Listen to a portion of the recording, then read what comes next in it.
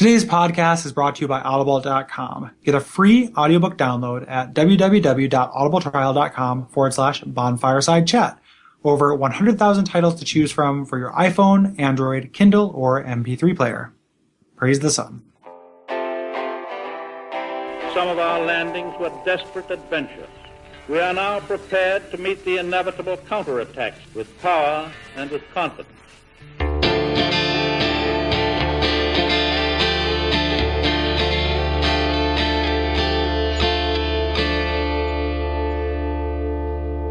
My name is Gary Butterfield. My name's Cole Ross. My name is Russ Frushtick.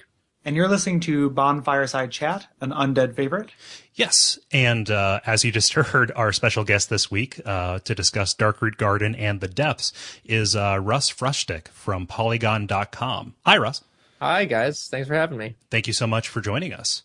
Yeah. Hi, Russ. So this is exciting. I should mention, you probably already know this, but when we set this up, I was very much the Dark Souls newbie. I had never played the game. It took me about a year and a half to finally bite the bullet and buy the game. And I can safely say that I really, really enjoyed it. But thank you for having me on. I will probably lack the background that you guys have, but I'm sure you'll help me out. That's perfectly fine. A lot of our guests so far have been relative newbies. You know, that's going to fall off as we get a little bit into the rest of the game, but kind of that fresh perspective, like we want people who aren't jaded and just callous to everything the game has to offer. Right. Sure. So, why don't you, what do you do, Russ? Tell us a little bit about yourself for us and for the audience. So, I'm one of the founding editors of Polygon.com, which is a gaming website created by Vox Media. Other sites of theirs include The Verge and SB Nation. So this is, they've done sports, they've done tech, and this is their entry into video games. Before I was with them, I worked at MTV News, running their multiplayer blog for about 2 years, and then before that, I worked at UGO, which ironically enough, just closed today. So, my first job out of college, and it is no more. But that's pretty much my history in the industry. Yeah, your pod career. If our listeners would like to explore your work further, you do the Besties over on Polygon, which is a hilarious show. Thank you. We've been doing it since it's been a little over a year now, I would say. And essentially the hook is that, well, it's there's really no theme to it. I think we change the rules every week. But currently, the theme is that we all of us essentially agree to play certain games each week. And so long as we have two people that have played the game, we can have some meaningful discussion. Right. And we pick those two games to just sort of riff on it. And we used to pick winners, but we no longer pick winners. Now it's just fun and silly and try not to take ourselves too seriously. Yeah. Well, it's a good time. And now you guys are the besties. The games aren't the besties, but you guys are besties. See, it's a double meaning, I think. Yeah. It was a versatile title. Yeah. Dual illusion system. Yeah. So again, thanks for joining us, and we'll go ahead and get underway. The last episode, we killed the gargoyles and we explored the rest of the burg. Killing the Capra Demon and finding the key to the sewers. Before proceeding further into that, though, this would be a good time to check out the crazy wooded area that was so tempting to us near the blacksmith. So we're going to look at the Darkroot Garden. Yes. So we've already killed that giant monster with the lightning staff. Is he toast, or am I jumping ahead? He's not toast yet. Okay, we're going to talk about spoilers. Spoilers. I'm sorry. Spoilers for a couple moments in the future. So if you don't want that spoiled for you, end of the sentence. If you don't want that spoiled for you, jump forward 30 seconds and then jump back 50. Wait, what? Oh, man. Yeah. A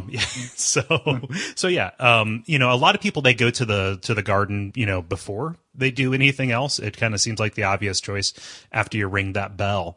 Getting to the depths is really kind of difficult. Getting to the lower berg, it's incredibly non-obvious. So this is really just a matter of convenience, because we needed to do Darkroot Garden before the depths or Blighttown, because that moss is mighty tasty. Mm-hmm. So, and it's one of the few areas you have early access to that doesn't immediately punish you for doing so. Right. By the time you find Darkroot, you're pretty well equipped to fight most of the enemies in it. Yeah. And the boss. It's kind of a an alternate early area, for something that's not required until later. Mm-hmm. Right. Can I admit, sorry, because you mentioned the early areas that you might go to. I will admit right here that I died on the catacomb skeletons about 30 times when I started the game. So whereas the Darkroot Garden I found much more manageable. Yeah. We'll get to it when we do the catacombs episode, but I think that there's a lot of evidence that the catacombs was supposed to fall kind of earlier in the sequence than it does. Mm-hmm. Mostly because of the boss being so easy, and because the reward for it, the rite of kindling being so useful early on, and because you can go to it after you get the divine ember from Darkroot here, and make it manageable. But most people just wait until they're already going to Tomb of the Giants. So it ends up becoming an endgame area. I think like a lot of people save it just because it is so traumatizing that first time out of the gate. Russ, you shouldn't feel bad. Everybody I've ever talked to has done the same thing. Yeah. So, well, it's ahead of you, right? The game starts and it's straight ahead. Yeah. Yeah. Dark Souls. Yeah, and you're trained by video games to think, skeletons, no problem. There ain't no meat on them, but they just reassemble. Indeed. Yeah. Who knew that we had that kind of mightiness inside us? Like, I have a skeleton within me that knows no bounds. That is that powerful. Your flesh is holding you back, Gary. Yeah. So. If only I could be free. Yeah. So, man, this Titanite demon, though, he's really out of place, isn't he? He's right up next to the blacksmith. Like, I would move into a place with a Titanite demon right next to it. Those are the worst neighbors. Like, if you're scouting out an apartment and there's a Titanite demon next door, keep looking. Like, no low amount of rent is worth that. Well, so what I never understood, so is he made of Titanite or does he like Titanite? Because if he's made of it, I could see, eventually the blacksmith's just gonna like go over there and cut him down and take all the spoils. Can I borrow a cup of you? Yeah, there you go. This is darker than we thought. He has him chained up and he just goes in and takes a piece off and forges a weapon, no problem. There you go. Then he waits for it to go back and he goes in. This is like a Cormac McCarthy novel. Yeah. Or something. Yeah, that makes sense. That could be he's just harvesting him. Yeah. That's why he's missing all those pieces. Man, there you go. Andre, dude, you fucked up. Dark secret. How did you guys take this guy on when you first fought him? Because I definitely did it in a really tedious way that I wish I hadn't, which was with arrows and about 200 of them. Oh yeah, that's one way to do it. I didn't have too much. I died probably 4 or 5 times on him. I played through as a pyromancer, which I guess is the newbie class. But I was just generally just sort of like getting him to try to hit me, and then when he went down with his little staff thing, I threw some fireballs in his face, and he didn't last too long. Yeah, I was pretty much the same. My first go around, I was a sorcerer, and I was tempted to take him out that way, but I had just found the Drake sword. So he's a weird boss because he's dangerous from range and also when you're close to him, and like kind of that sweet spot where where he can do neither to you is really really hard to find. So although those range attacks are pretty easy to dodge, I would say. Yeah, it's true. Yeah. He's also a neat boss because you fight multiple versions of this, and even though the HP count goes up, the only thing that changes are the arenas. So in this first one, you have a lot of advantages. It's wide. There's lots of cover in that first area.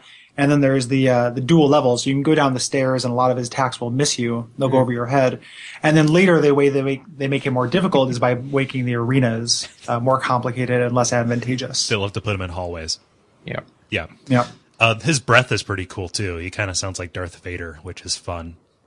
Yeah. That scraping noise. Yeah. Yeah. I like and he's that missing like limbs. That's sad. Well, hey, Andre, right? Yeah, that must be it. Exactly. Yeah. All those weapons behind Andre are fully upgraded. Yes. From the spoils of this guy. It's weird because he drops Demon Titanite, but like you can't use that until you get a boss soul weapon. Yeah. I had no idea what Demon Titanite was. I just kept getting things and I had no idea what they were. So, oh, great. Sure, why not? And then by the end, I ended up forging like 30 things in one go. Mm-hmm. Yeah. Yeah. I think the fact that you don't know what you get from this guy also kind of lends itself to the fact that he's optional at this point. So if you don't want to fight this guy, he's one of the few bosses you can just run past. Oh yeah, sure. Yeah. Yep. Later. So you go through here and you kind of find one of the first visually distinct areas of the game, right? I mean, we try to find like a thesis for each area. Mine that I had was, it's not all stone and skeletons, right? Which is what it was most of the time before. And, your enemies can hide from you in plain sight, which those freaking shrubs do. Yeah, I got a same vibe that I did when I was playing through BioShock, and you get to the gardens in BioShock, and it's so, again, it's gardens, but it's just so dramatically different from the environments you've been dealing with before that. Or the Sanctuary in Fallout 3? Yep. It's called, that when the power of contrast when you go into an area where you're used to everything being dead and cold and having it full of life. And there's kind of a danger to that. Like, I have a strange phobia about plants and plant life anyway. I just find them, kind of creepy. Spores, all that stuff, that first boss in Super Metroid, like all of that stuff creeps me out pretty good. Yeah. And, this speaks to that pretty well. You were traumatized by Jumanji when you were a young teen. Or Evil Dead, for that matter. Oh yeah, I suppose that would have been the less embarrassing reference, but okay. Oh yeah, but it's real neat. I remember being terrified of these shrubs, just because they do that. You're walking along and then pow, like the Viet Cong just popping out of their holes. It's like down you go, and they just pick you up and munch on you. Yeah. Is that a more embarrassing reference, Cole, or Jumanji? Like, the fact that you are referring to the Ents as the Viet Cong. Like, it seems like it's somehow insensitive in some way. Well, that's they were fighting in a forest. They popped out of nowhere. It was your experience. That's fair, right? As like a 25-year-old guy, you can feel confident in making that reference. Oh, man. I can't do anything right. Okay. Yeah.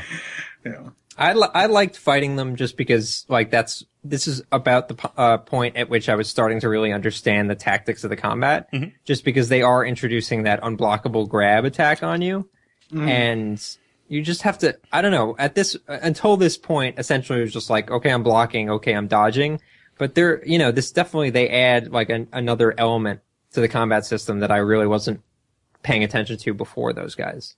Yeah, they definitely do in steps. So you first you're fighting hollows with no shields, then you're fighting hollows with shields, then you're fighting baller knights that can parry you, and now you're fighting guys that can grab you and have unblockable attacks. I didn't really realize that, but there's definitely a clear progression of in these first 4 areas you can visit, them introducing something new each time. And then then you have the thieves in the lower burg that can backstab you as well. So they're introducing these one at a time. That's very elegant. Yeah, and to my mind, thinking back on this, with a little bit of distance from the game and having gone back and played through it, so much of the combat, your success or failure depends on your position relative to the enemy and knowing what distance is good to keep for the weapon you have versus the weapon or attacks they have. Right. So Darkroot's kind of a confusing area because, a lot of people, they will find their way into the basin, which is an equal part of this. And the garden technically includes the area where you fight Sif. So for the purposes of this episode, the garden is going to include everything from the Titanite demon up through the Moonlight butterfly. We're not going to go over into the basin off to the right, and we're not going to go through the sealed door. The toll bridge, right? I like that sealed door. Me too. That's sorry to disappoint you. No, that's okay. Yeah. I'll live. In addition, kind of shadowing that, introducing new mechanics, you have it here in the notes, and I didn't really realize it, but they do incrementally increase the number of these ends you're fighting. So, you fight one, then you fight one where another one pops up behind you, and then you have that ambush past the first bonfire where there are 3 at a time. And they just kind of keep upping the number of them. And then they mix them in with other kind of more infuriating enemies down the line. Yeah.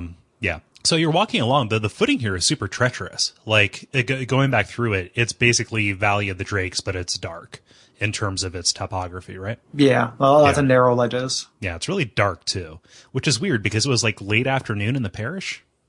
Yeah, is that you said that you always look to the sky in this game and check what's going on. Is there just a canopy above this if you look up? I don't know if I've looked up. It's night. It is night. Because there's open, if you go down to where the lake is, the base, I guess that's the basin, so we're not going to be talking about that, but you can see, obviously, this clear sky, and it's like a starry night. Yeah. And if you do go through the sealed door, like if you look across that, if you look, the cliff, that a lot of people use to farm, you can actually see this guy there too. And it is really dark out. Yeah. Time is a fluid thing. So you're proceeding along, kind of fighting some people there. There are a couple of detours that you can take, and there are kind of items that are scattered around in places that are seemingly unreachable. One of the major ones that actually leads over to the basin is a place where you can find leather armor, and you can find one of the most useful shields in the game. But you're also going to find, is it the halberd Black Knight, Gary? Yeah, the halberd Black Knight. Yeah. There. Who can be real tricky, even though you can use that footing to your advantage, because if you get a backstab, and that's pretty much my method for taking out knights, I've thrown him off the ledge several times, kicked him off. But that crest shield, man, if you're not going to be doing a lot of blocking, that thing is a lifesaver, because it's essentially just like having the Chloranthy ring, in addition, without taking up a ring slot. Yeah. That thing is great. I didn't happen down there for quite some time. I was very late in the game until I went down there, so I didn't have that for a while. And when I got it, I was like, "Oh, this would have been useful." Yeah, it's very hidden. That side path is really easy to miss because when just going up to I remember even walking up to the plateau at the end of the side path and not realizing it doubles back. Going down, like they don't do anything to telegraph that that's not only that. path. You go off to that plateau and they spawn one of the Ents. To run at you as you go to that edge, so it sort of leads you back into the garden, right? Which is interesting. Yeah. But another neat little lore bit, you find is it the hunter or the ranger? I forget what that class is called. They're called the hunter. The hunter, yes. You find his starting gear here, which leads you would think that like if he was going to die anywhere, it would not have been the woods. Like, awesome, I'm in my element here. I'm in the woods, and then down he goes. That's why it makes sense he was there. I suppose. I guess that's the takeaway. So maybe it doesn't make sense that he died there, but maybe he died of old age there. Just set up shop. He was the Black Knight's partner. There you go. Us monsters. What do we do? He would have sold us arrows. He's a Fletcher. But you kind of get down into the area proper, and you're seeing hints of this kind of architecture. The lore here, it has a lot of significance, like later. Russ, did you do any of the DLC stuff? No, I didn't. Okay. If you do intend to do that, it would be good to pay attention to kind of the layout of this place, because there are strong bits of speculation that these areas are linked. Yeah. So. Yep. But the garden is pretty neat, because it feels like it's this neat little sanctuary that's just kind of like tucked away in these ruins. And anything that's kind of like connected to the parish, my initial thought is like, oh, this was for sacred people, as opposed to, the commoners. They have Blighttown. They can go play on the water slides there. The worst water slide. Action park. Like 6 people died in the Blighttown water slide again this week. Yeah. It's like that Mr. Show sketch with the, what is the name of the ride that keeps killing people? Cool. I don't know. Wonderful. Yeah. I had to give it to you for the show notes. I love that sketch so much. Yeah. But yeah, I never put that together that it was a sacred place. I just kind of, once I figured out, did the DLC and figured out the lore bit, I just kind of thought that's what this is. It's just an overgrown what that is. I'm dancing around saying it because Russ hasn't done the DLC. It's cool. I'll be frank. Like, I did not play Dark Souls for the story. I beat the whole game. I have no idea what the overarching story is. I'm sure it's something interesting. Gun to my head. There was a big bird. I hit a bunch of guys with a sword. And there was a cave. And I'm sorry, I realized it's an interesting lore bit. I hit a guy with a sword. Yeah. And I realized, I'm sure that, and it makes me feel a little bad because obviously they put a lot of work into creating this world, but that was never something that was propelling me through it. It was what's the backstory behind everything. It's don't feel bad. I think a lot of people go through the game that way, and because it's so mechanically impeccable, it allows that. So it allows the story stuff to be hidden. Yeah, I will admit that most of my interest and fascination with the story kind of happens in hindsight, as I'm digesting what I just played, or thinking about it, reflecting on it and saying oh, that probably had some significance there. Sure. Then again, I'm the kind of person who reads item descriptions in Dragon Age. So they made them for Cole. Yeah. Exactly. How nice of them to do it. But yeah, that's a perfectly valid way to play through the game. Yeah. So if you don't care, like this is an ancient civilization that you visit in the DLC. Uliasil.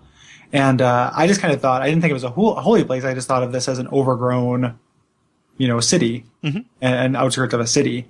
I mean, it does look church-like. Like the structures do seem like religious in nature.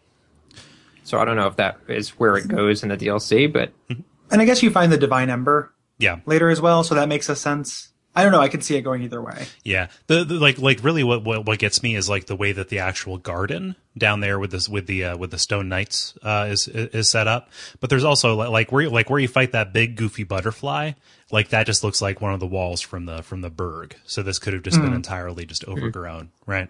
It's all speculation. Nature reclaiming things, man. I'm telling you, plants. Yeah.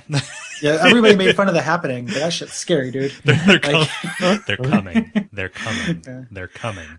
Yeah. So you get down there. Those So this area where there's lots of fog, there's lots of little glowy flowers that look like items, and running around aggro's plenty of enemies who will either eat you whole or slow you down so other things can eat you whole. Not a huge fan of this. You're talking about the area past the bonfire? Yeah. I am so sorry. I just jumped the gun. Remember that. But yeah, you see this big glowy door, and one of the biggest, most compelling reasons to play online is that this is an area where the orange glowy messages will point you to a secret bonfire, right? Yep. Mm-hmm. That was a very nice realization when I was like, oh, what's this? And then just swung around and and yeah, I played online, and more, about half the time it was helpful, and half the time someone came in and stabbed me in the face. So sort of a toss up, but in this case it was very helpful. Right. Yeah, borderline necessary for this one, and then a couple other bonfires later. Yeah. I was thinking about that when I replayed this for the show. It'd be like if Final Fantasy hid their save points. It's such an integral mechanic, and to have them hide it is just so insidious. I mean, I think we talked about that before, but I can't imagine this is not the worst one though. I think it's pretty, not to again jump ahead, but the what is it? The Sif's castle? Oh, Sen's Fortress. Sen's Fortress. I'm sorry. This is again newbie. I don't know. No, it's fine. Sen's Fortress. But that is, I mean, you want to talk about a hidden save that is the most brutal. God. You're running through a fun house of boulders and spikes, and for then 45 minutes. And then in order to get to that, you have to take a leap of faith where you have been trained to be as cautious as possible. Yeah. And a guy is throwing fire bombs at you while this is happening. So yeah. But this was a nice outreaching hand. It wasn't mandatory, but nice of them. You had to take a ginger step of faith. If you actually make a leap of faith off that, you die. Yeah, you're dead. I suppose any kind of fall with an uncertain outcome is a leap of faith to my mind. Now that I think about it, it's kind of Zelda-like, right? It's kind of like, okay, you're coming up to this dungeon. What's that wall over there? Tink, tink, tink. I tested it. Bomb. Oh, wait, there's a fairy fountain down here. Awesome. Yeah. I realize that the fairy fountain is less integral than the ability to save your game or not have to replay that entire area. But that gives me a little bit of a flavor of that, right? Yeah. Yeah. I'll buy it. Yeah. So just past the bonfire, you continue around. There's that area with the 3 trees which ambush you for a soul item. Like every time after the first time I played it, I just leave those guys alone because they'll never spawn if you never pick up that glowing thing. Oh, really? Oh, I definitely didn't know that. Yeah. And it bothers my OCD to leave any glowing thing ungrabbed. But in this case, it's worth not having to fight those every time I go back. Yeah. Just pretend it's a flower. Yeah. But you end up on this kind of ground floor, and this is one of we talked about, for a game that is so into its rule set, the times where the game breaks the rules always kind of stand out to me. And these stone giants kind of bug me, just the fact that you can't aggro them from a distance and they're intangible until they wake up. Yeah. Like there's no other enemy you can't get the drop on, that you can't attack from a distance. And that always bothered me with these guys. Yeah, I noticed that as well, that you can't really mess with them. Even if you're right on top of them, you won't be able to do damage to them until they're fully standing. But Once you're actually in combat with them, they're, I would say, one of my favorite enemies in the game. Because I really like the tension of like them casting that, whatever that stumble spell is. Mm-hmm. And, sort of that tension, those moments of like, oh, I'm trying to back up and stay alive while this giant guy is coming at me. I really enjoyed that. I can dig that, like as an exercise in tension, especially if you're worrying about whatever you're going to aggro. Right. It's just, you know, it's like it's debuffing you so that other things can have a better shot at you, Mm-hmm. right? Yeah. Mm-hmm. Yeah. It's one of the you don't run into very many spells that are not just magic missiles in this game. So to have somebody actually affect your abilities, you know, because it definitely changes the way you play the game. I just wanted to be able to, you know, wake them up from a distance because on my playthrough, you know, I would shoot an arrow at anything that was in my vision and send it to me one thing at a time. I was very methodical, and these guys kind of ruin that. Even though in, you know, subsequent playthroughs, you can avoid all of them but one. You know, so it's not actually that big a deal. There's some neat stuff down here, but it really kind of discourages you from going and finding it. Over to the left, there is a really good set of armor, the Elite Knight armor, which is usually my go-to for Over anybody. to the right. Is that to the right? I thought. Oh, okay. There's a spear on the left. Is that up that hill? That like cave hill thing on the right side? Oh, the hidden passageway? Yeah. No, but there is something cool back there. Aside from more stone knights and these crazy manta frog things. Quick story about the manta frog things. One, I mean, this is one of the first instances in the game. Like, one of the things I love about this game is that the creatures are not afraid to look stupid. And I love that design where things can look really garish and out there. So these, you know, they're essentially living trapper keepers. Yeah. And I love that. But it also makes sense, you know, things that are poisonous tend to be like brightly colored in nature, you know, kind of like a dart frog. And, when I had heard about, somebody had warned me in the game, they'd said like, basilisk, watch out for basilisk, they're gonna fuck you up. And, this was the first kind of enemy that I saw in my mind that could theoretically be a basilisk. Yeah, well, they told me frogs. I was told frogs. So I thought the same thing you did, but I didn't hear basilisk. So the second I saw these guys, yeah, I was terrified.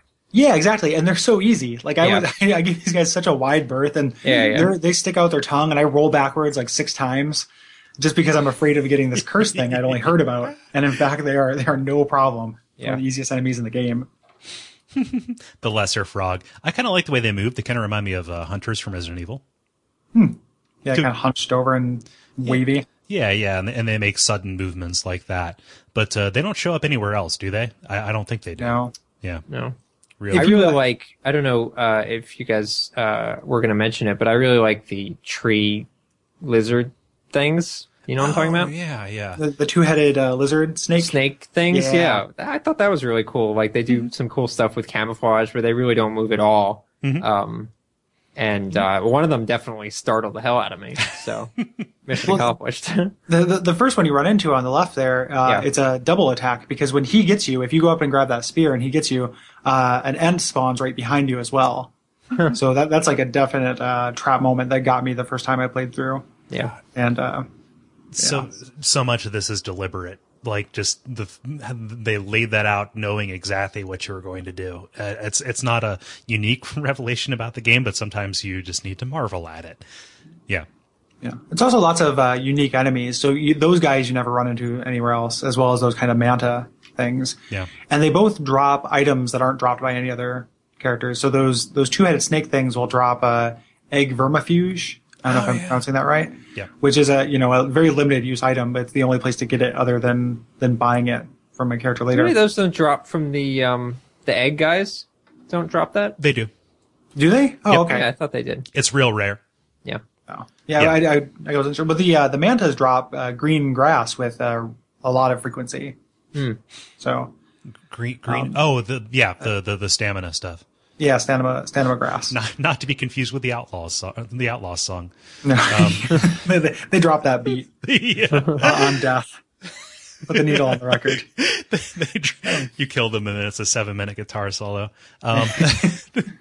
But Viking funeral style. Definitely. When you go down to that little area on the right, we're kind of jumping around a little bit, but one of the cool things is you can hear the Hydra down there from that ledge. Burr? Yeah, you hear the water shuffling around from the Hydra if you go down to where those on your way to get the ring, the poise ring. Yeah. Yeah. Okay, yeah. In my mind, this area is always more interconnected than it is in real life, or not real life, in fantasy life. Video game, in the game as you play it. There we go. That's the one. So I expect, like, when I went back there, I was like, oh, there's a ladder down here. Wait, no, there's not. This is really just a dead end with frogs. Yeah. But you get that wolf ring, which, pro tip, it's really, really good if you, are going to be using light armor. It helps you out. Mm-hmm. And it makes sense that it's there, given what we know from the DLC. Yes. And who the ring belonged to. Mm-hmm. So it makes a nice sense. A wolf? It was more of a bracelet on him, but okay. Yeah, a collar. The wolf collar. Yeah. But butterflies, man.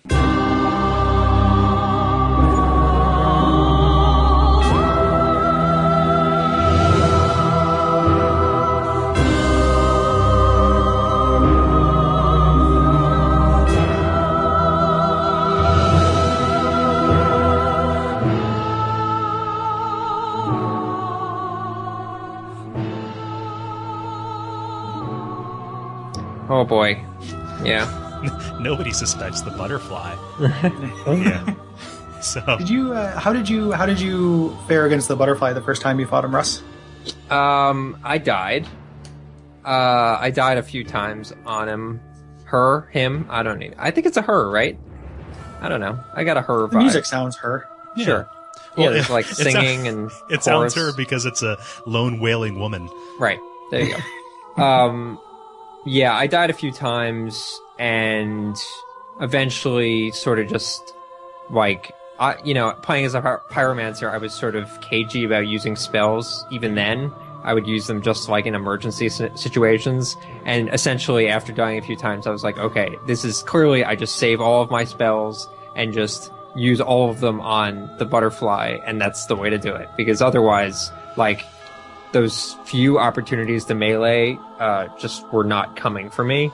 Mm-hmm. And so I ended up just, doing lots of spells. But I also, I would say it feels a little bit like cheating because I also summoned whoever it is that appears, the AI summon. Yeah. And she did most of the work. She like crushed the butterfly into oblivion. It wasn't even close. It's like later with Iron Tarkus, and how Iron Tarkus can take on the Iron Golem by himself, more or less. She's as equally fit for this boss. I've only ever killed the Moonlight Butterfly and the Iron Golem once. Both other times I have let the NPC do it. Yeah. You work smarter, not harder. I love the when you're going up that spiral staircase to the butterfly, right before you go in the fog door, you can see it off in the distance, just kind of feeding on whatever it is that it eats, that it comes in when it comes in range, and just slowly flapping its wings. Like, it looks real creepy, and because of the scale, you have no idea what size it is. Yeah. You know? That's one of my favorite, like, boss introductions in the game. Just kind of seeing that out of the corner of my eye before I go through here. I died a couple times as well, even though this is widely considered to be a really easy boss. I had a hard time with it because I hadn't really properly learned to roll yet.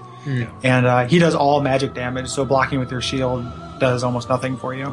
Yeah, and it's hard to judge how close the attacks are when they're coming. It's the angles that they do it is real weird. So the timing is difficult, and he makes his shots count. It's real. It stings a lot. Yeah. From a lore perspective, this thing is a creation of Seath. You know, these butterflies, and it makes total sense that Seath would have an interest in this area, knowing what we know about the DLC and the true story behind this area. So, and that gets reinforced later in the basin where they're all the crystal golems. Remind me who was Seath again? He's the big pasty nerd dragon who without the skin, Seath the Scaleless. Oh yeah. Right. Yeah. Yes. Mr. Curse a lot. Yeah. There's so when you beat this Moonlight Butterfly, you get a unique item, the soul of the Moonlight Butterfly, which sounds like a Yes album. I was gonna say Tori Amos album, but also acceptable. Yes is also acceptable. But it would make a very cool poster. There's no question about that. Gary, your offhanded comment about Lisa Frank earlier, I just want Lisa Frank parody folders, but with Dark Souls material. That'd be amazing. Yeah. This is one of the only enemies that would fit in perfectly in that aesthetic. Like, there's probably some girl in some sorority that has a moonlight butterfly tattoo and doesn't even know it. Like, some guy is uncovering her ankle. He's seeing that tattoo and be like, holy shit, dude. And then she's like, what? I just thought it looked cool. And then, you know, she ends up on some kind of fail blog of sorts. Yeah. You know, which is what happens. Yep, the way these things happen. Yeah, but you get that Yes album, and you have a couple of options. You know, it looks like a regular soul item. You can eat it for souls, but if you hold on to it, you can actually craft unique items later on with it. So either a bitchin' looking spear that scales with intelligence. I love the way that item looks. Actually, Yeah, that's a really it's nice looking super spear. cool. that's what I did just to have it, even though the shield would have more utility. Or the crystal ring shield, which shoots like. Just again, rings of light. The shield got a serious debuff in a patch. Earlier on, it used to do the same damage as your weapon in your right hand, so it made any weapon you had a ranged weapon. Yeah, Wow. Which is insane. But then it got hard capped at something like 250. I made it in my sorcerer playthrough because it had really high magic resist, but the stability on it is so low and the physical resist is so low that I didn't end up using it very much. It looks really cool. And the attack looks really cool, but so as you mentioned, after this boss fight, you get the you go up and you find a petrified blacksmith with this divine ember, which you can actually use to make a weapon that'll make the catacombs manageable. Yeah, and not only, I think that's the kind of the principal trait of divine weapons that everyone thinks of, but it's also, you know, it's the trait that scales with faith. Yeah. So if you're playing any kind of cleric, you want to be rolling with a divine weapon anyway. Yeah.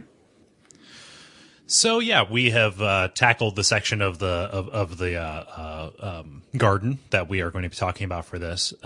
Any final thoughts before we go on to our little detour?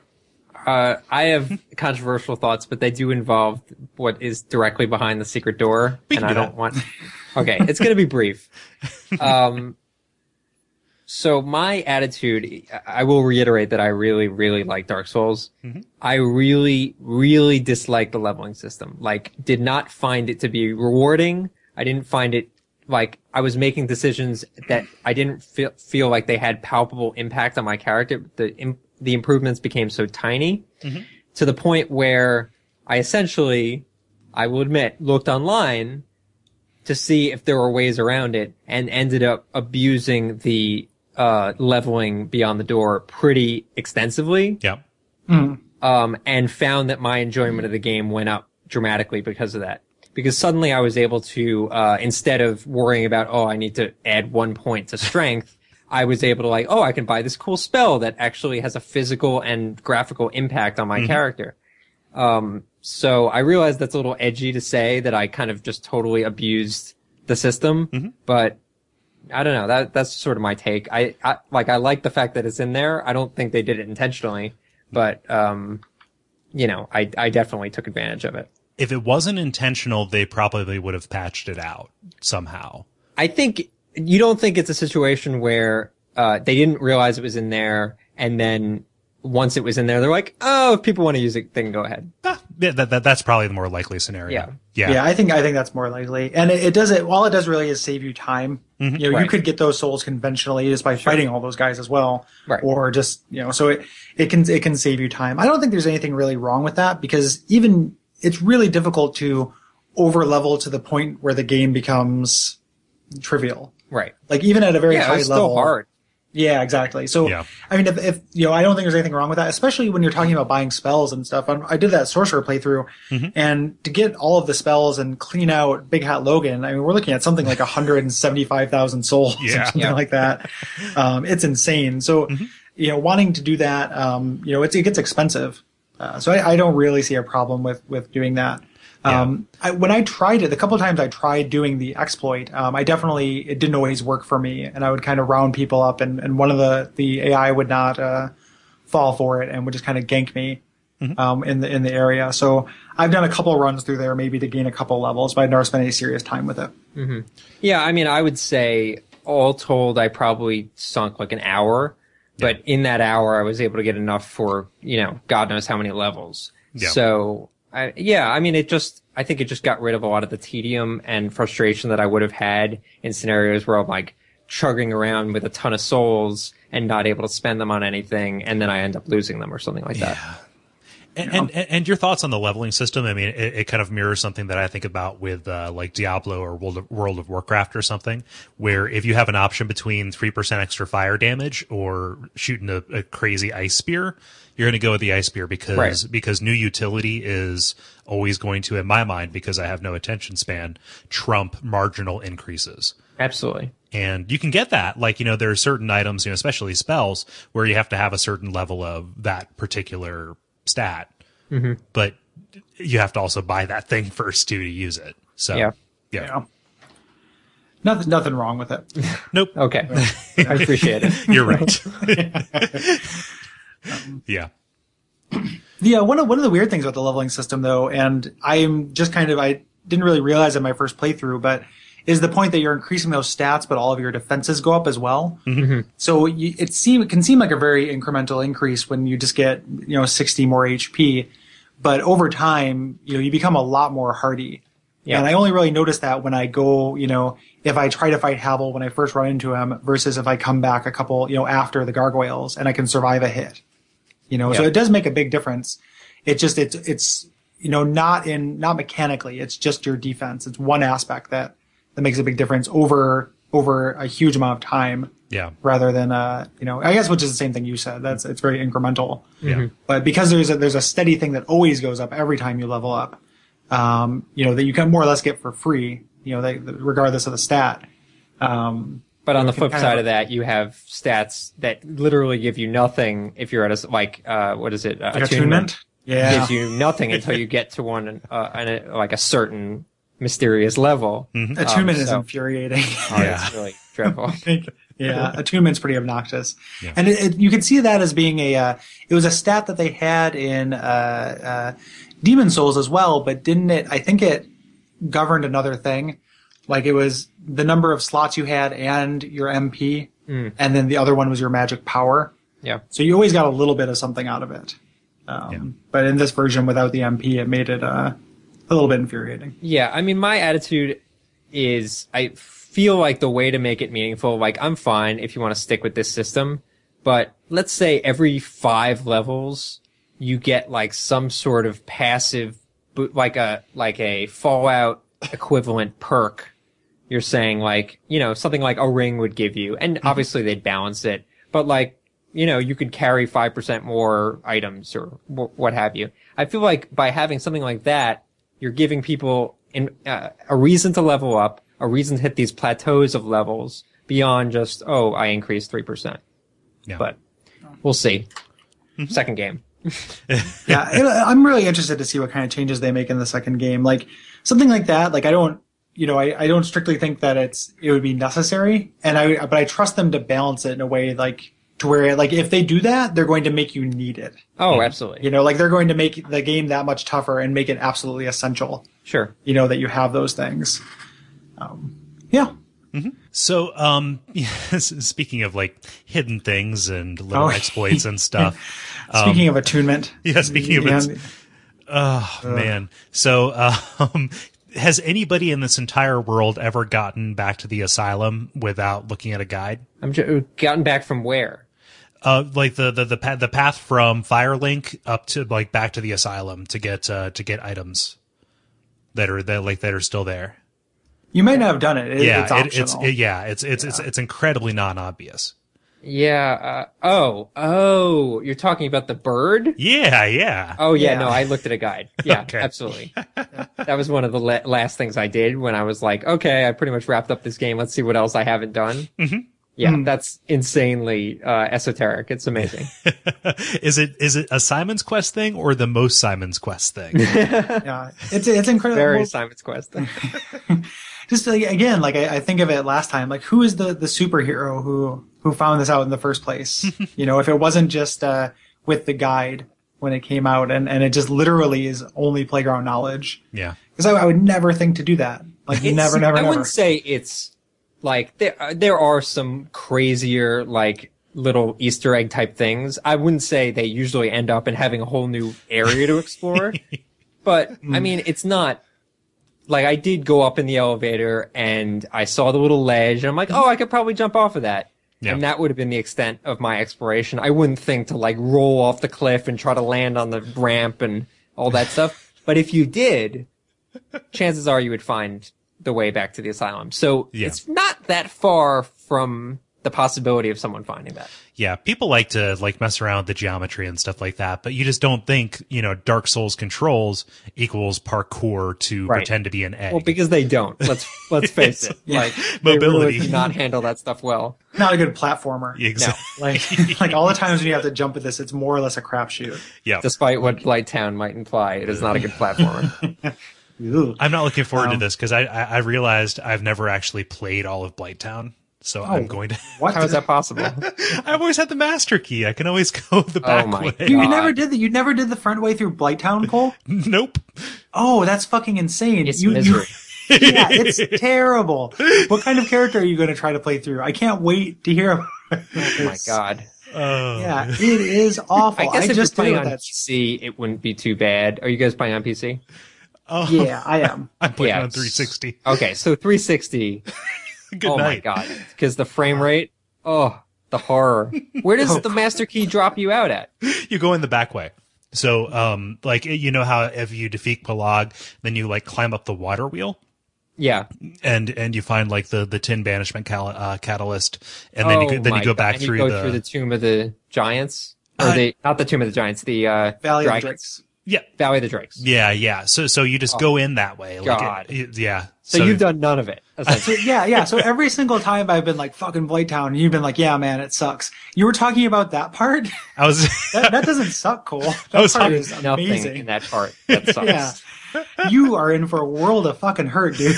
It is awful. What kind of guy are you rolling with this? Is this your shieldless guy? This is my shieldless guy.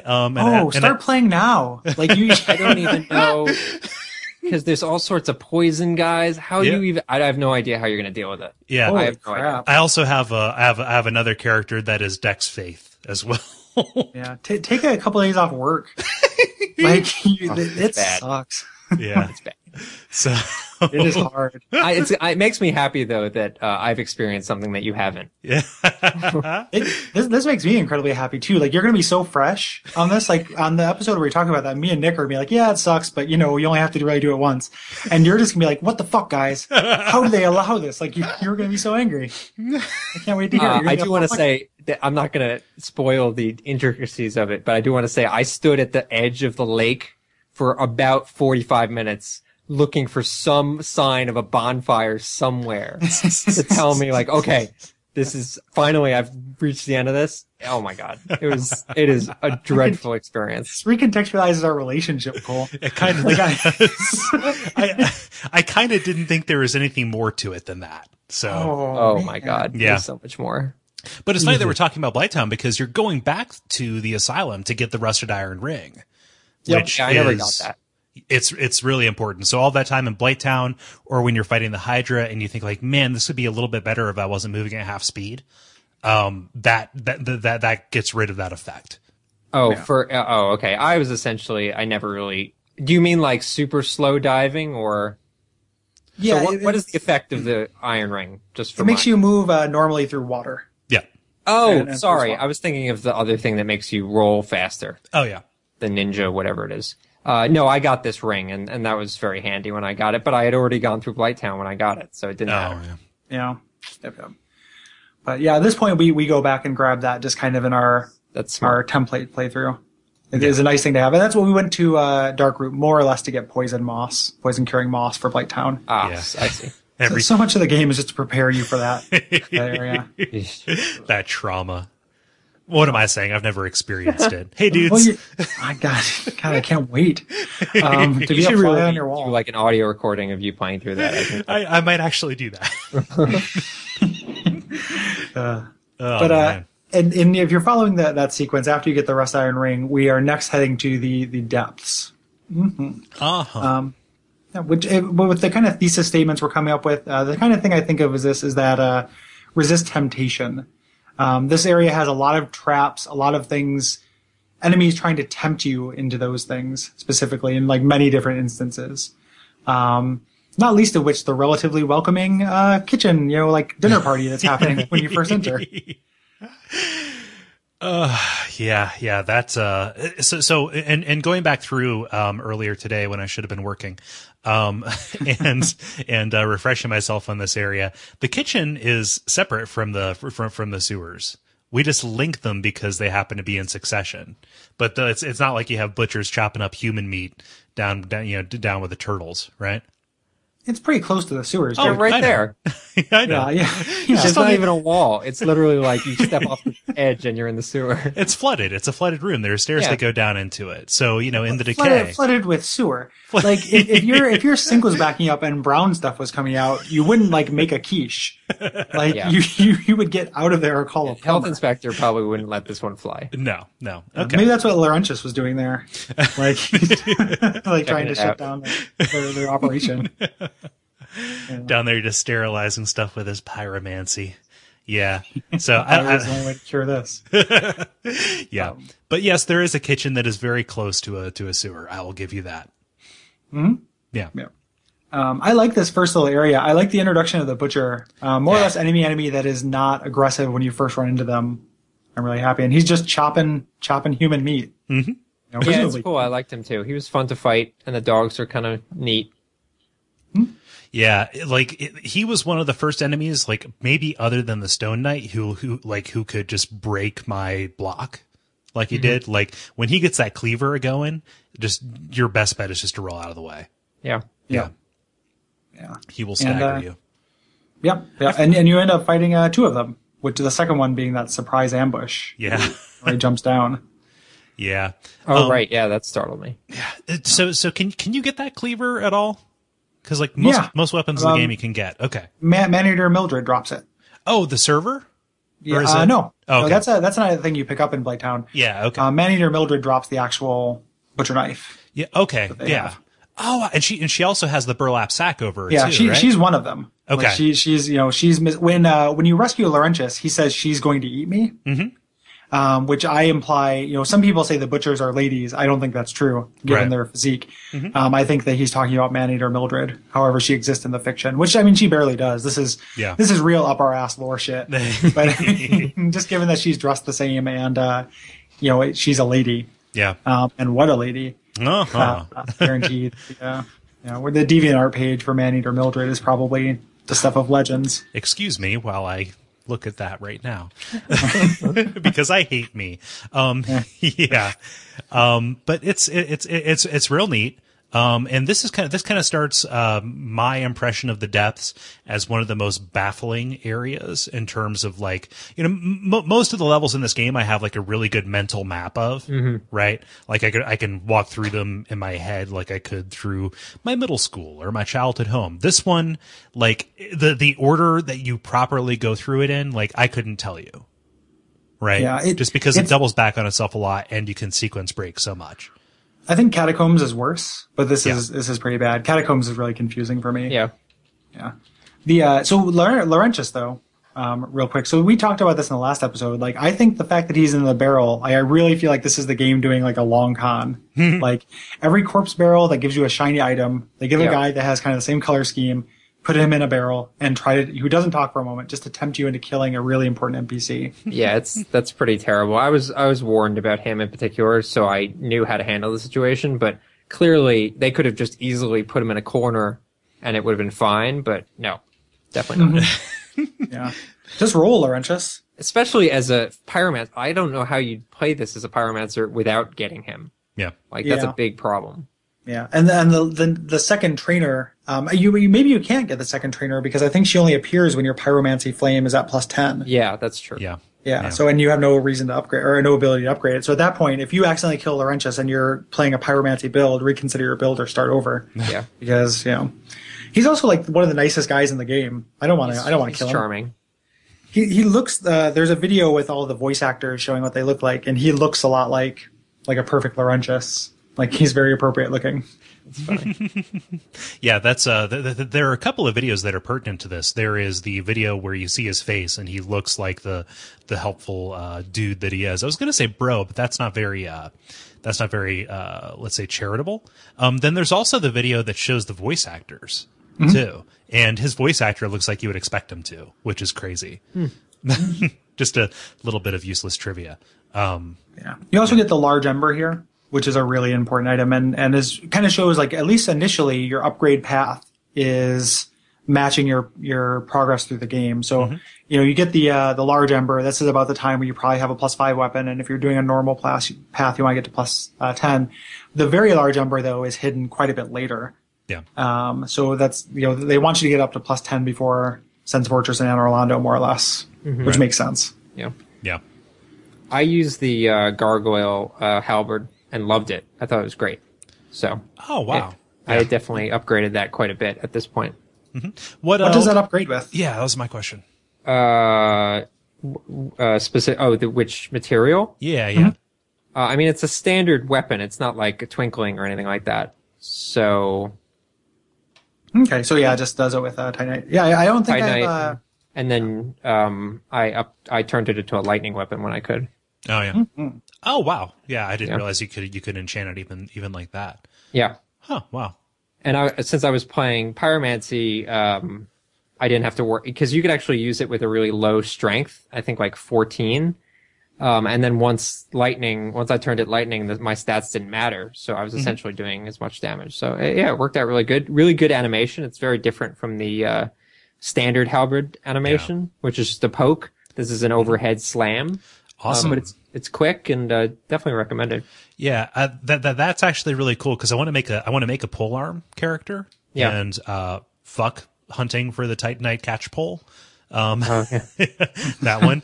So the tail might actually be a way to go because the thing that I don't like about most of the polearms that I see are their animations. They're real weird. The tail is an axe. The halberd I think is a drop. Is it that you get?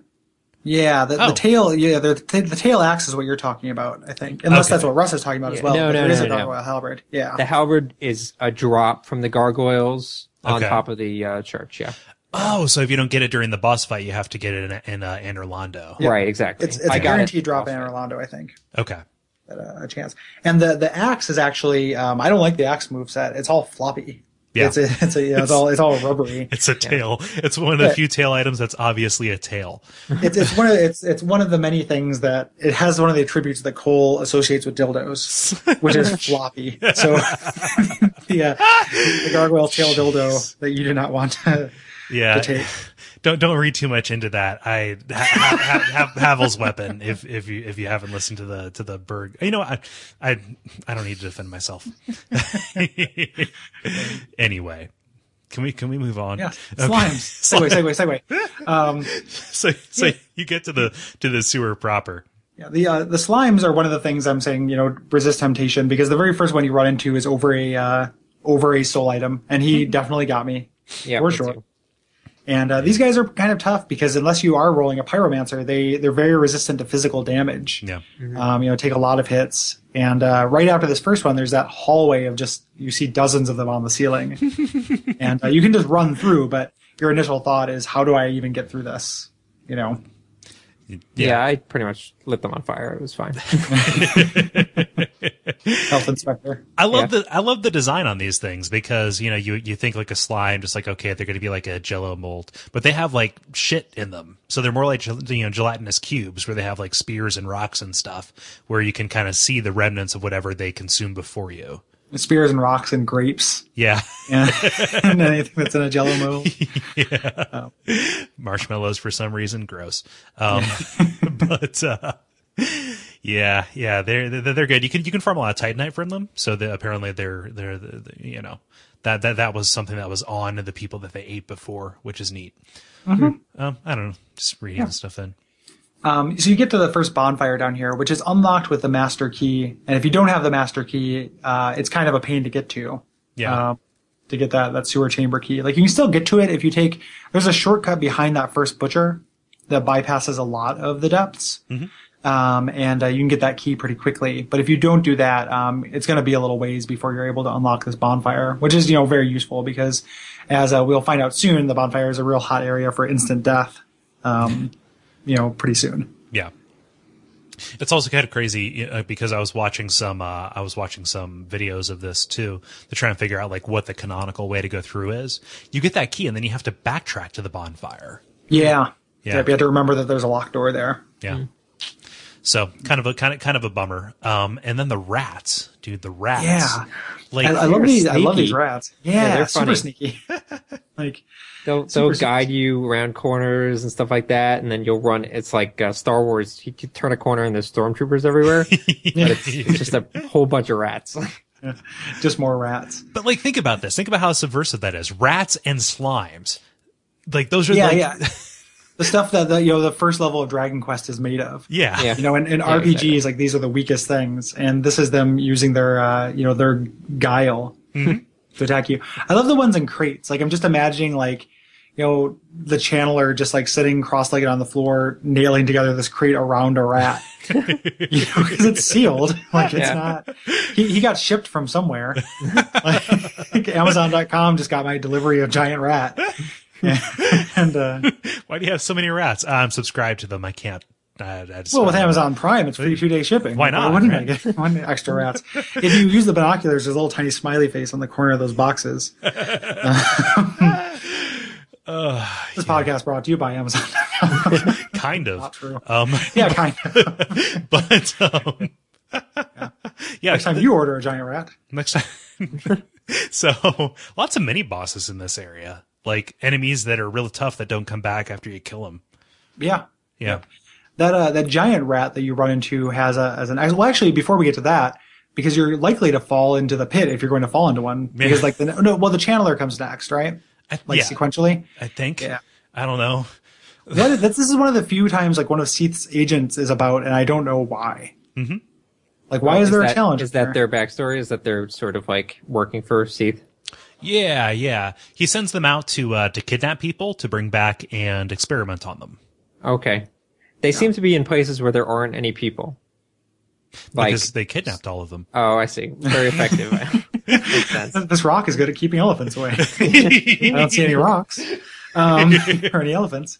But most of the areas it makes a kind of sense. But why he would send him to the sewer? Maybe this is the channeler that like this is the equivalent of getting like stationed in the tundra. Oh yeah. Like maybe he mouthed off. He's in Duluth. Yeah, exactly. Like we're gonna ship you off to the depths. No, Mr. Seath. So. I'll demote you to sergeant so fast your head'll spin. I'm already a sergeant, chief. Oh man, but it's really important that you kill this guy because again, that resist temptation bit. If you use that shortcut, you can more or less go right to the gaping dragon. Mm-hmm. But if this guy's alive during that, you are fucked. Yeah, right? Yeah. Can he hit you while you're fighting the gaping dragon? Yep. And he does his little dance and buffs the gaping dragon. Oh god, that's bad. So yeah, it is essential to kill this guy. Yeah. I've always thought the gaping dragon didn't have enough HP. He needs to be buffed because it's not like he has infinite HP. But yeah, so this guy, I don't know why he's there, but you kill him. He's not standard channeler fighting tactics at this point. And then you get to the point where the rats are literally tempting you over those pits to the basilisks. Yeah. Like just standing on the other side where you can't really see the pit. And just kind of backing away and looking nervous. Which I've never fallen in one of those pits. I fell into a pit later and fought the basilisk on my first time on accident, but I've never gotten cursed in the depths. Oh, really? Wow. Yeah. I've only gotten cursed fighting Seath and in the Great Hollow. Okay. Yeah, I didn't get cursed either. Although, again, so I was a little confused. So I was warned about the frogs, so I was kind of thinking that the frogs that we found in the Darkroot were the frogs I was supposed to worry about. So when the basilisk shows up, I wasn't really ready, especially because, correct me if I'm wrong, isn't a basilisk supposed to be like a bird mixed with a snake? I think that's a cockatrice. Yeah, that's a cockatrice. Oh, you're right. So I was expecting a cockatrice. So, that confused the hell out of me. And, wait a minute. Hold on. Because isn't it a basilisk in Harry Potter too? The basilisk in Harry Potter 2 is a snake. Right. That's what I'm saying. Okay. So that's not a bird. I don't know how birdy the snake is, though. How birdy the snake is. So it's either a snake or a frog. These look like frogs to me. Am I crazy? Right? They're essentially frogs. Anyway, I got Basketball very frogs. confused. Thankfully, I ran into one and I saw the meter start going up and I was like, oh crap, this is what they're talking about. And I managed to kill him, thank God, and ran the other way. So I never really went down the area that I guess there's probably more basilisks over there, to the left of where that big pool is. Yeah. But yeah, they startled me. It was scary. The thing that's real neat about the basilisk is when they curse you, they turn you into statues. And when you're down there and you see all those statues there, part of the indirect multiplayer is those are other people who got cursed recently. That's very cool. Yeah, It's very cool. It's also, they're one of those things too that have a real psychological edge on me. Like I know how to fight the basilisk in the depths without getting cursed, but you can't relax in the depths until it is basilisk free. Yeah. Because that sound they make, like knowing that even though it's unlikely they're actually going to get me, one wrong turn or maybe my controller unplugs or my cat moves my mouse and I can't move or something like that. It's such a huge consequence. Like getting cursed is such a big deal. Yeah. I will say there was one point in this game where I thought I was going to quit. I was not going to make it through.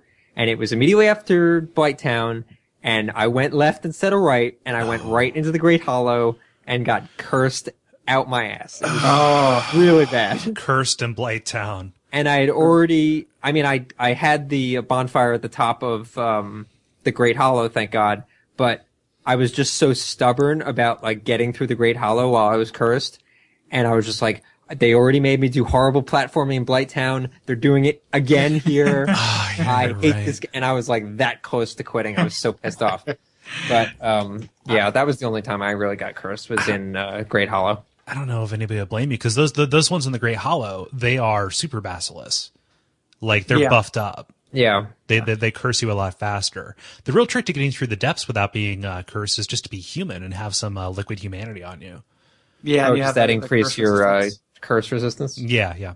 But every time I turned human, someone would stab me in the face. Yeah, that happened to me too. I had really bad luck with invasions on my first playthrough. Well, it's supposed to happen here. Yeah.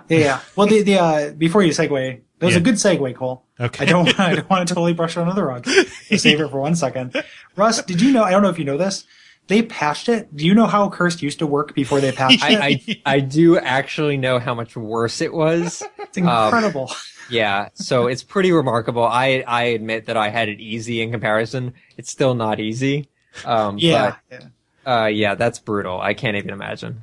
Like imagine 1/8. And I also think, correct me if I'm wrong, but did they add in the undead merchant selling the curse resistance? Yes. So initially you had to make your way to the New Londo ruins.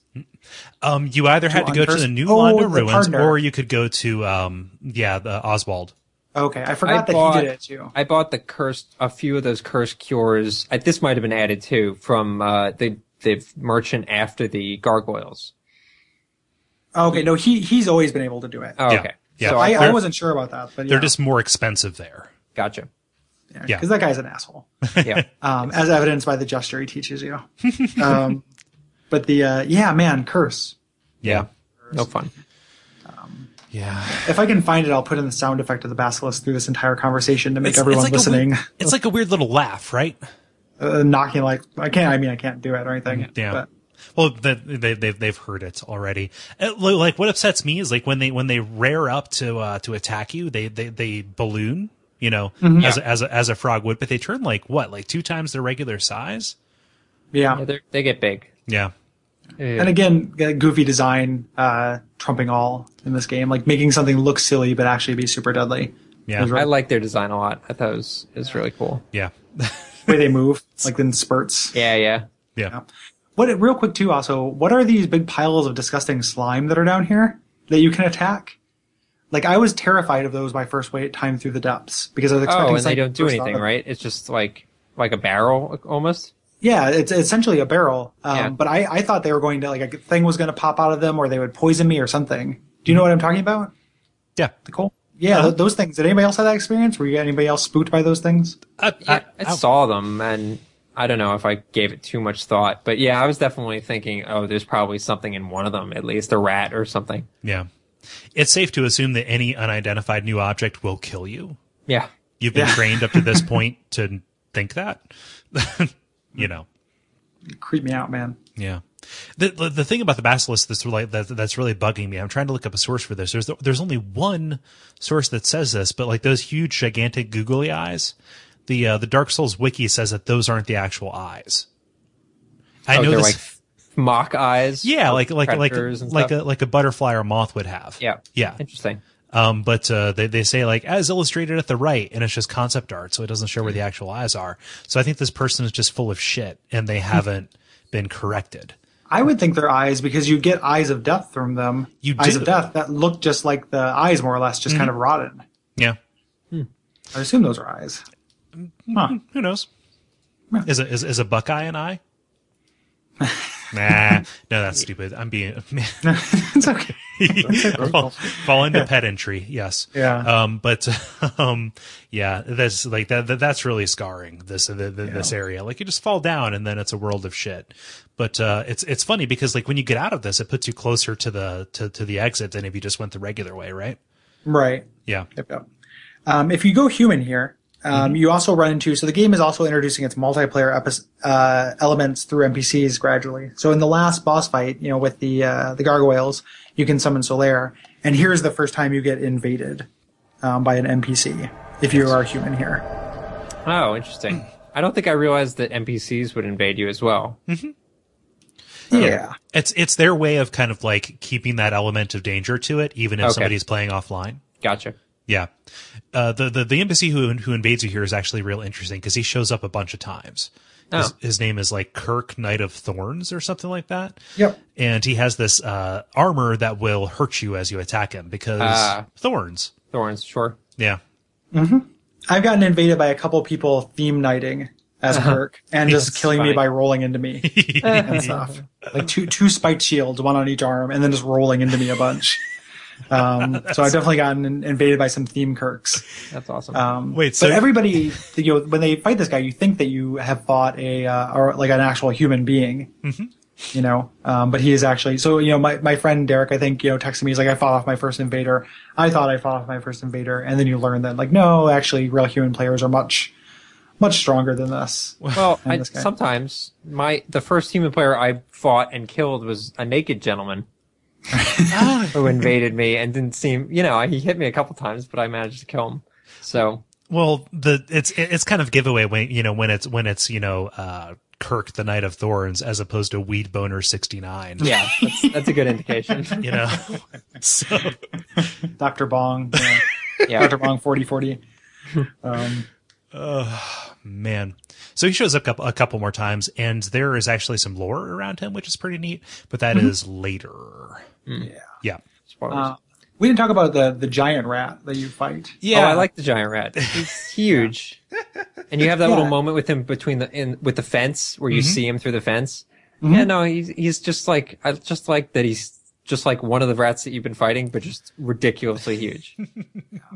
He's also, an interesting thing is he's blind. Yeah. So if you have the ring or the spell that makes you silent, he cannot see you or cannot, go aggro on you. Interesting. Other neat thing, if you look at his design, he has like an axe hanging out of him, so you're not the first person to attempt to fight him. Mm-hmm. Yeah. And the ledge above him has the spider shield, which is the thing that the bandit starts with. Yeah. So you can reasonably surmise that there was a bandit at one point that did a drop attack on his face and left his axe from there. Yeah. That spider shield's real important for the next area. How do you know? Yeah. They're still poisoned. We're going to talk about that for a little bit. You can see yourself out of this. Oh, man. It is. I honestly have no idea how you're going to get through that without a shield, because that spider shield I used like nonstop. Well, it's not a matter of principle. I'm just specking him. I'm specking her actually, so I could use as Vihander. I'm not obstinate. I'm not going to be like. It was like a level 1 run through or something. Actually, it is a level 1 run through. Do it without the shield, man. Yeah, you try it once. I will try it once. That's give it a shot. That's the rule. I'll give it a shot. But yeah, I'm not going to be like one of those psychopaths who's like, okay, only the broken sword hilt for me. Plus 15. Plus 15 sword hilt. 60 damage. All right. Yeah. So right before the Gaping Dragon, there's a merchant here, which is nice. Like I like it when they give you an opportunity to spend souls right before a boss. Yeah. Yep. Yeah, he's kind of a weird merchant. Like he's from a far off land, and he mostly exists to sell you boss armor after you beat the boss. Mm-hmm. Like he sells like the special armor, like almost like trophies. Yeah. Afterwards, Up to and including the final boss of the game. Yep. Yeah. Yep. In New Game Plus, he'll sell you. Well, I think that's alright. Didn't we already say that? He's in the beginning. It's not spoiler that you fight him. Yeah, you can cut it. I'll cut it out. Yeah. Somebody will cut it out. Yeah. I'll put a marker down. No, so I never get those markers. Like you put those markers down, and they don't do anything for me. I send you the time codes. I don't think you did that. This is really boring. Sorry. Sorry. That's okay. This is not. I don't think you did last time. Is maybe what I'm thinking. I apologize. It's okay. It's not a big deal. Let's get the put down a marker so we can cut this out. Yeah. But yeah, go ahead. His name is Don Hall, and he's real nice. Like he says, like, oh, if you don't buy anything, it's like, okay, we'll, you'll come back later. It's like, okay, cool. Everybody else is like, well, fire on you, you piker or something, They're also from Shadowrun. Or Planescape, yeah. Yeah. Or Pikers, or one of those. Yeah. But, and then the nearer to the boss. Yes. The gaping dragon.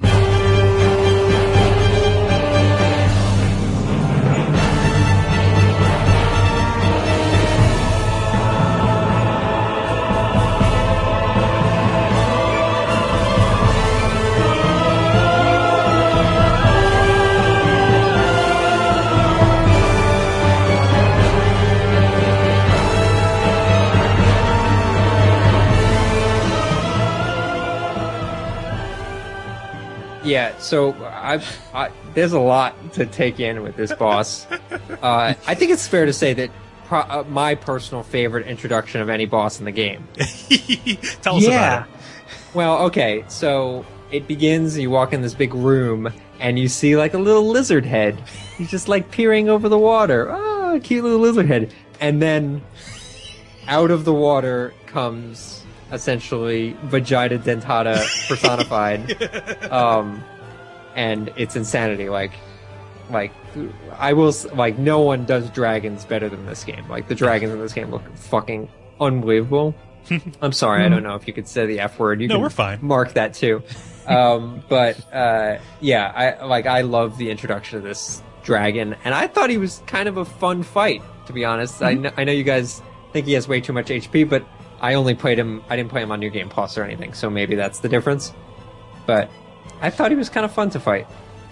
It's a real confidence builder. Yeah, he's the biggest thing you've fought, and generally it'll take you a couple of tries. And it's just kind of like when you get through it, just kind of like awesome, right? I'm just this tiny little dude with a sword or a spear, and just like this guy went down. Yeah, cutting his tail off is really satisfying. Yeah.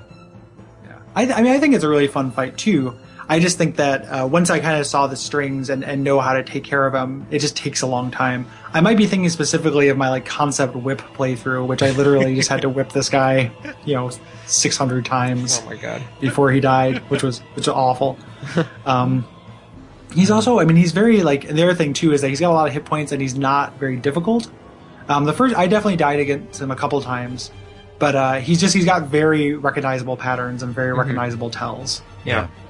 But presentation-wise, he's top-notch. Like I love this boss fight. That cutscene in the beginning, I loved like the concept of this gigantic thing that's just this personification of hunger. And I like the what do you remember, Cole? Do you know which item actually talks about him? Because I know he's supposed to be this like weird element, like almost like a hunger elemental.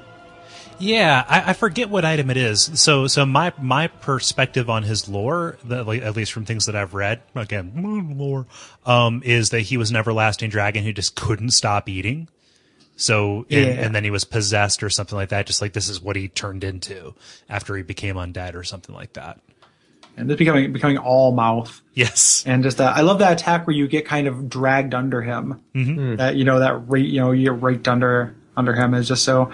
And then he does a vomit attack, which is real. He's got his shoulders bunch up the same way my cat's does when he vomits. When his head is down, like when he's like fully laid out, he kind of moves like a cockroach. He scuttles. Yeah. Which is real crazy, but he's real big too. So like an effective strategy would be just to play Toro with him. Just kind of like, okay, I'm going to lure you into this wall. He hits that and then you just go around. So in that way, it's kind of a generic video game boss fight if you decide to approach it that kind of way. But it subverts that because his weakest point is actually his fake head or his real head or whatever it is.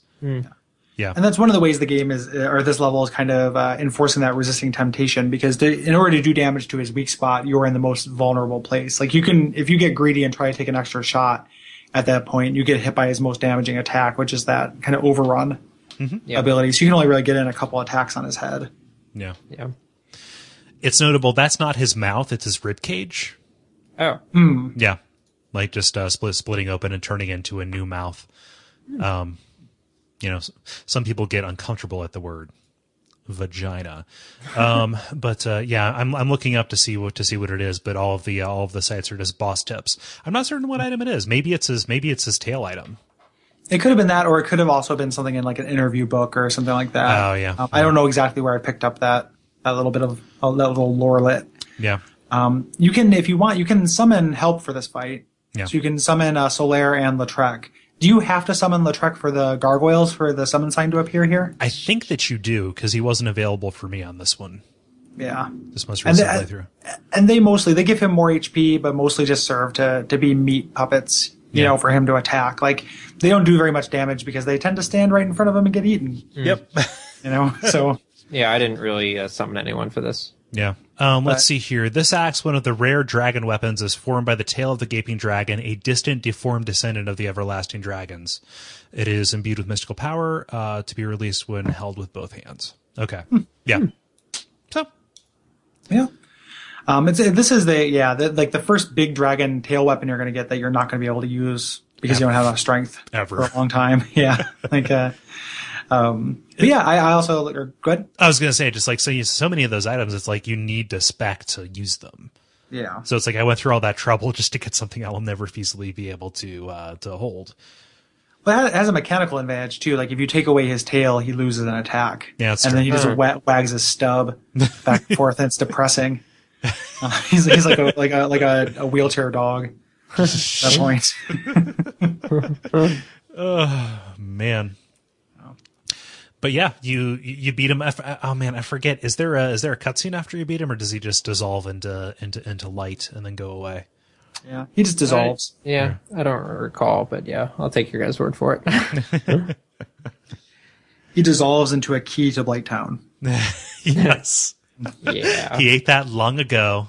It was actually a regular key, and then through his gastrointestinal tract, kind of like that coffee that's eaten by cats, it turned into the key to Blighttown. The fates are strange in that way.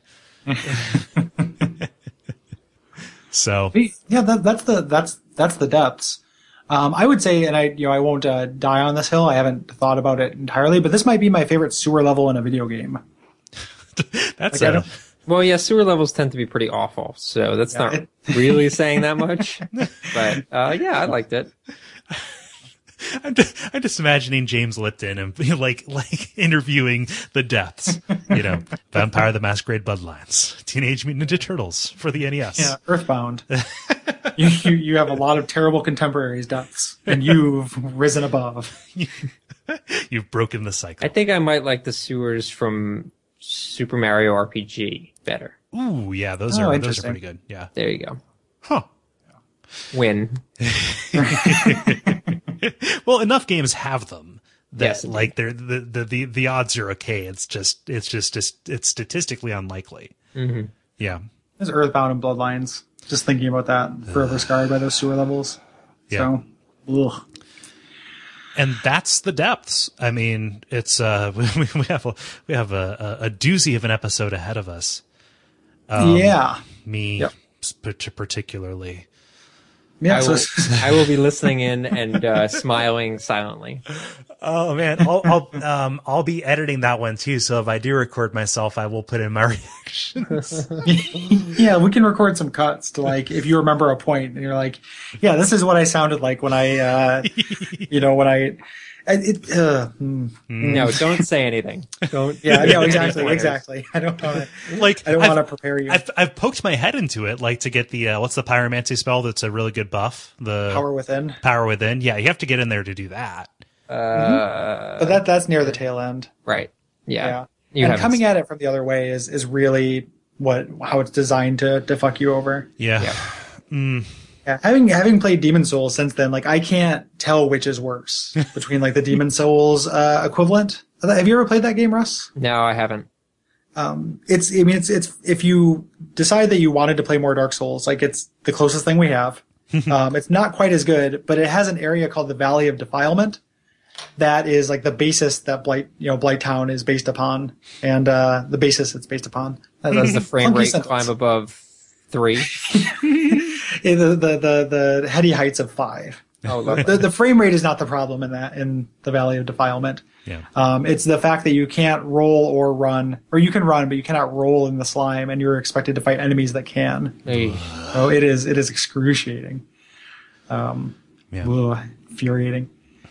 But yeah, that's next episode. Yep. Cool. And we'll be having Nick Glauber on. He is a personal friend of mine. He has a Twitch TV channel as well that he'll plug and everything like that. But he is a solid bro. We'll be guesting on that. Yeah.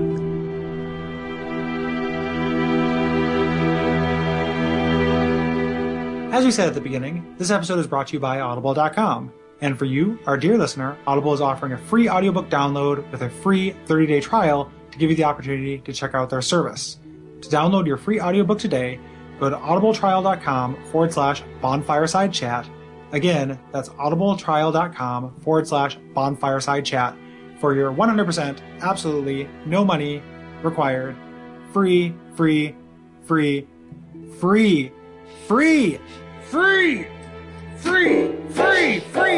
audiobook. Oh man, now you're gonna start a game of this is just gonna escalate, Gary.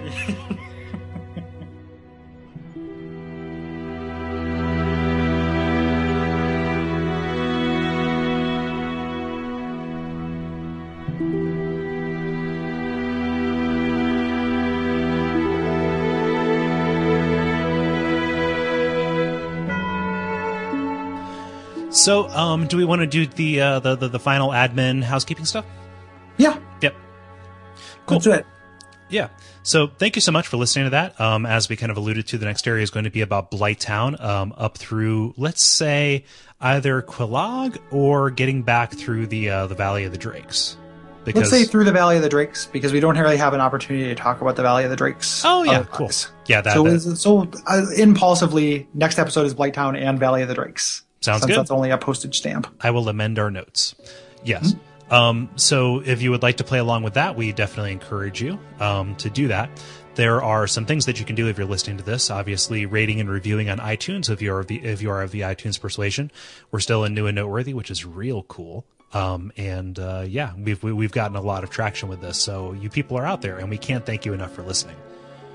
Thank you very much. We have a Facebook group if you'd like to join that. You can share your thoughts with us through www.duckfeed.tv/contact. Those thoughts are shared in the appendix episode, which you'll hear next week. So we and Cole are going to record those here in just a moment. And but we do want to hear what you have to think about Blight Town. So I'm expecting big things about that as well. Yeah. Real quick announcement too. I've started on the YouTube channel I've started a Let's Play of Dark Souls. So if you're interested in that, if you go to youtube.com/watch out for fireballs, I've started they're going to be released day and date with the episodes from this show, and I'm playing through as an archer. Ooh. So I'm killing all bosses and trying to kill as many enemies as possible with a bow and arrow. So a little bit of a challenge run, a little bit of a normal run, but if you guys have any interest in that, definitely check it out. Yeah. And yeah, Russ, what do you have to plug? Go to polygon.com and I might get paid. Let's see. Polygon.com, we just launched a new video series called Good Cop, Bad Cop, which you can find on our YouTube page or on polygon.com. And, you can follow me on Twitter at RussFrushtick. And you can listen to the Besties. We release new episodes Friday afternoons. So, Awesome. That's about it. I would recommend listening to that podcast. It's very Yes, good. thank you. It is. It is definitely a must listen. We do some stuff too, just to cross promote here. Gary and I, we do a show, retro game show club thing called Watch Out for Fireballs. Our next episode is going to be about the last half of Final Fantasy Tactics. First half just came out, and then after that, we have lots of good stuff coming up. Gary does a show with his friend Brayton. It's called The Pitch, which is really, really funny. They have been on a roll. February was Love Month. Which is real good. Yep. There's still one episode left of Love Month. So I think Our House is the name of it, but spelled like HOUR. It's sort of Our House in the middle of our street.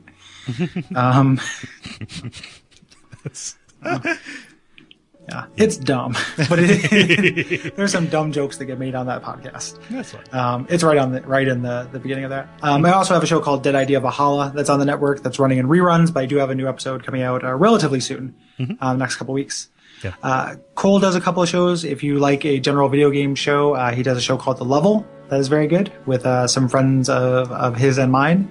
Guys talking about new games, what they've been playing, everything like that. It's very good. And then he does a comedy show with his brother called Those Damn Ross Kids, which is a delight. I always say it, if you enjoy hearing Cole being dressed down, I am not half as good at it as his brother is. So if that appeals to you, listen to Those Damn Ross Kids. Yeah.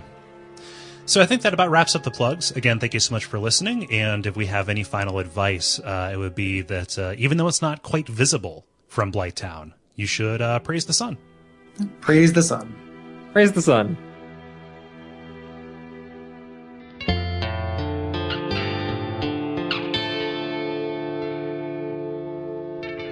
And we all pray that we will have far more soon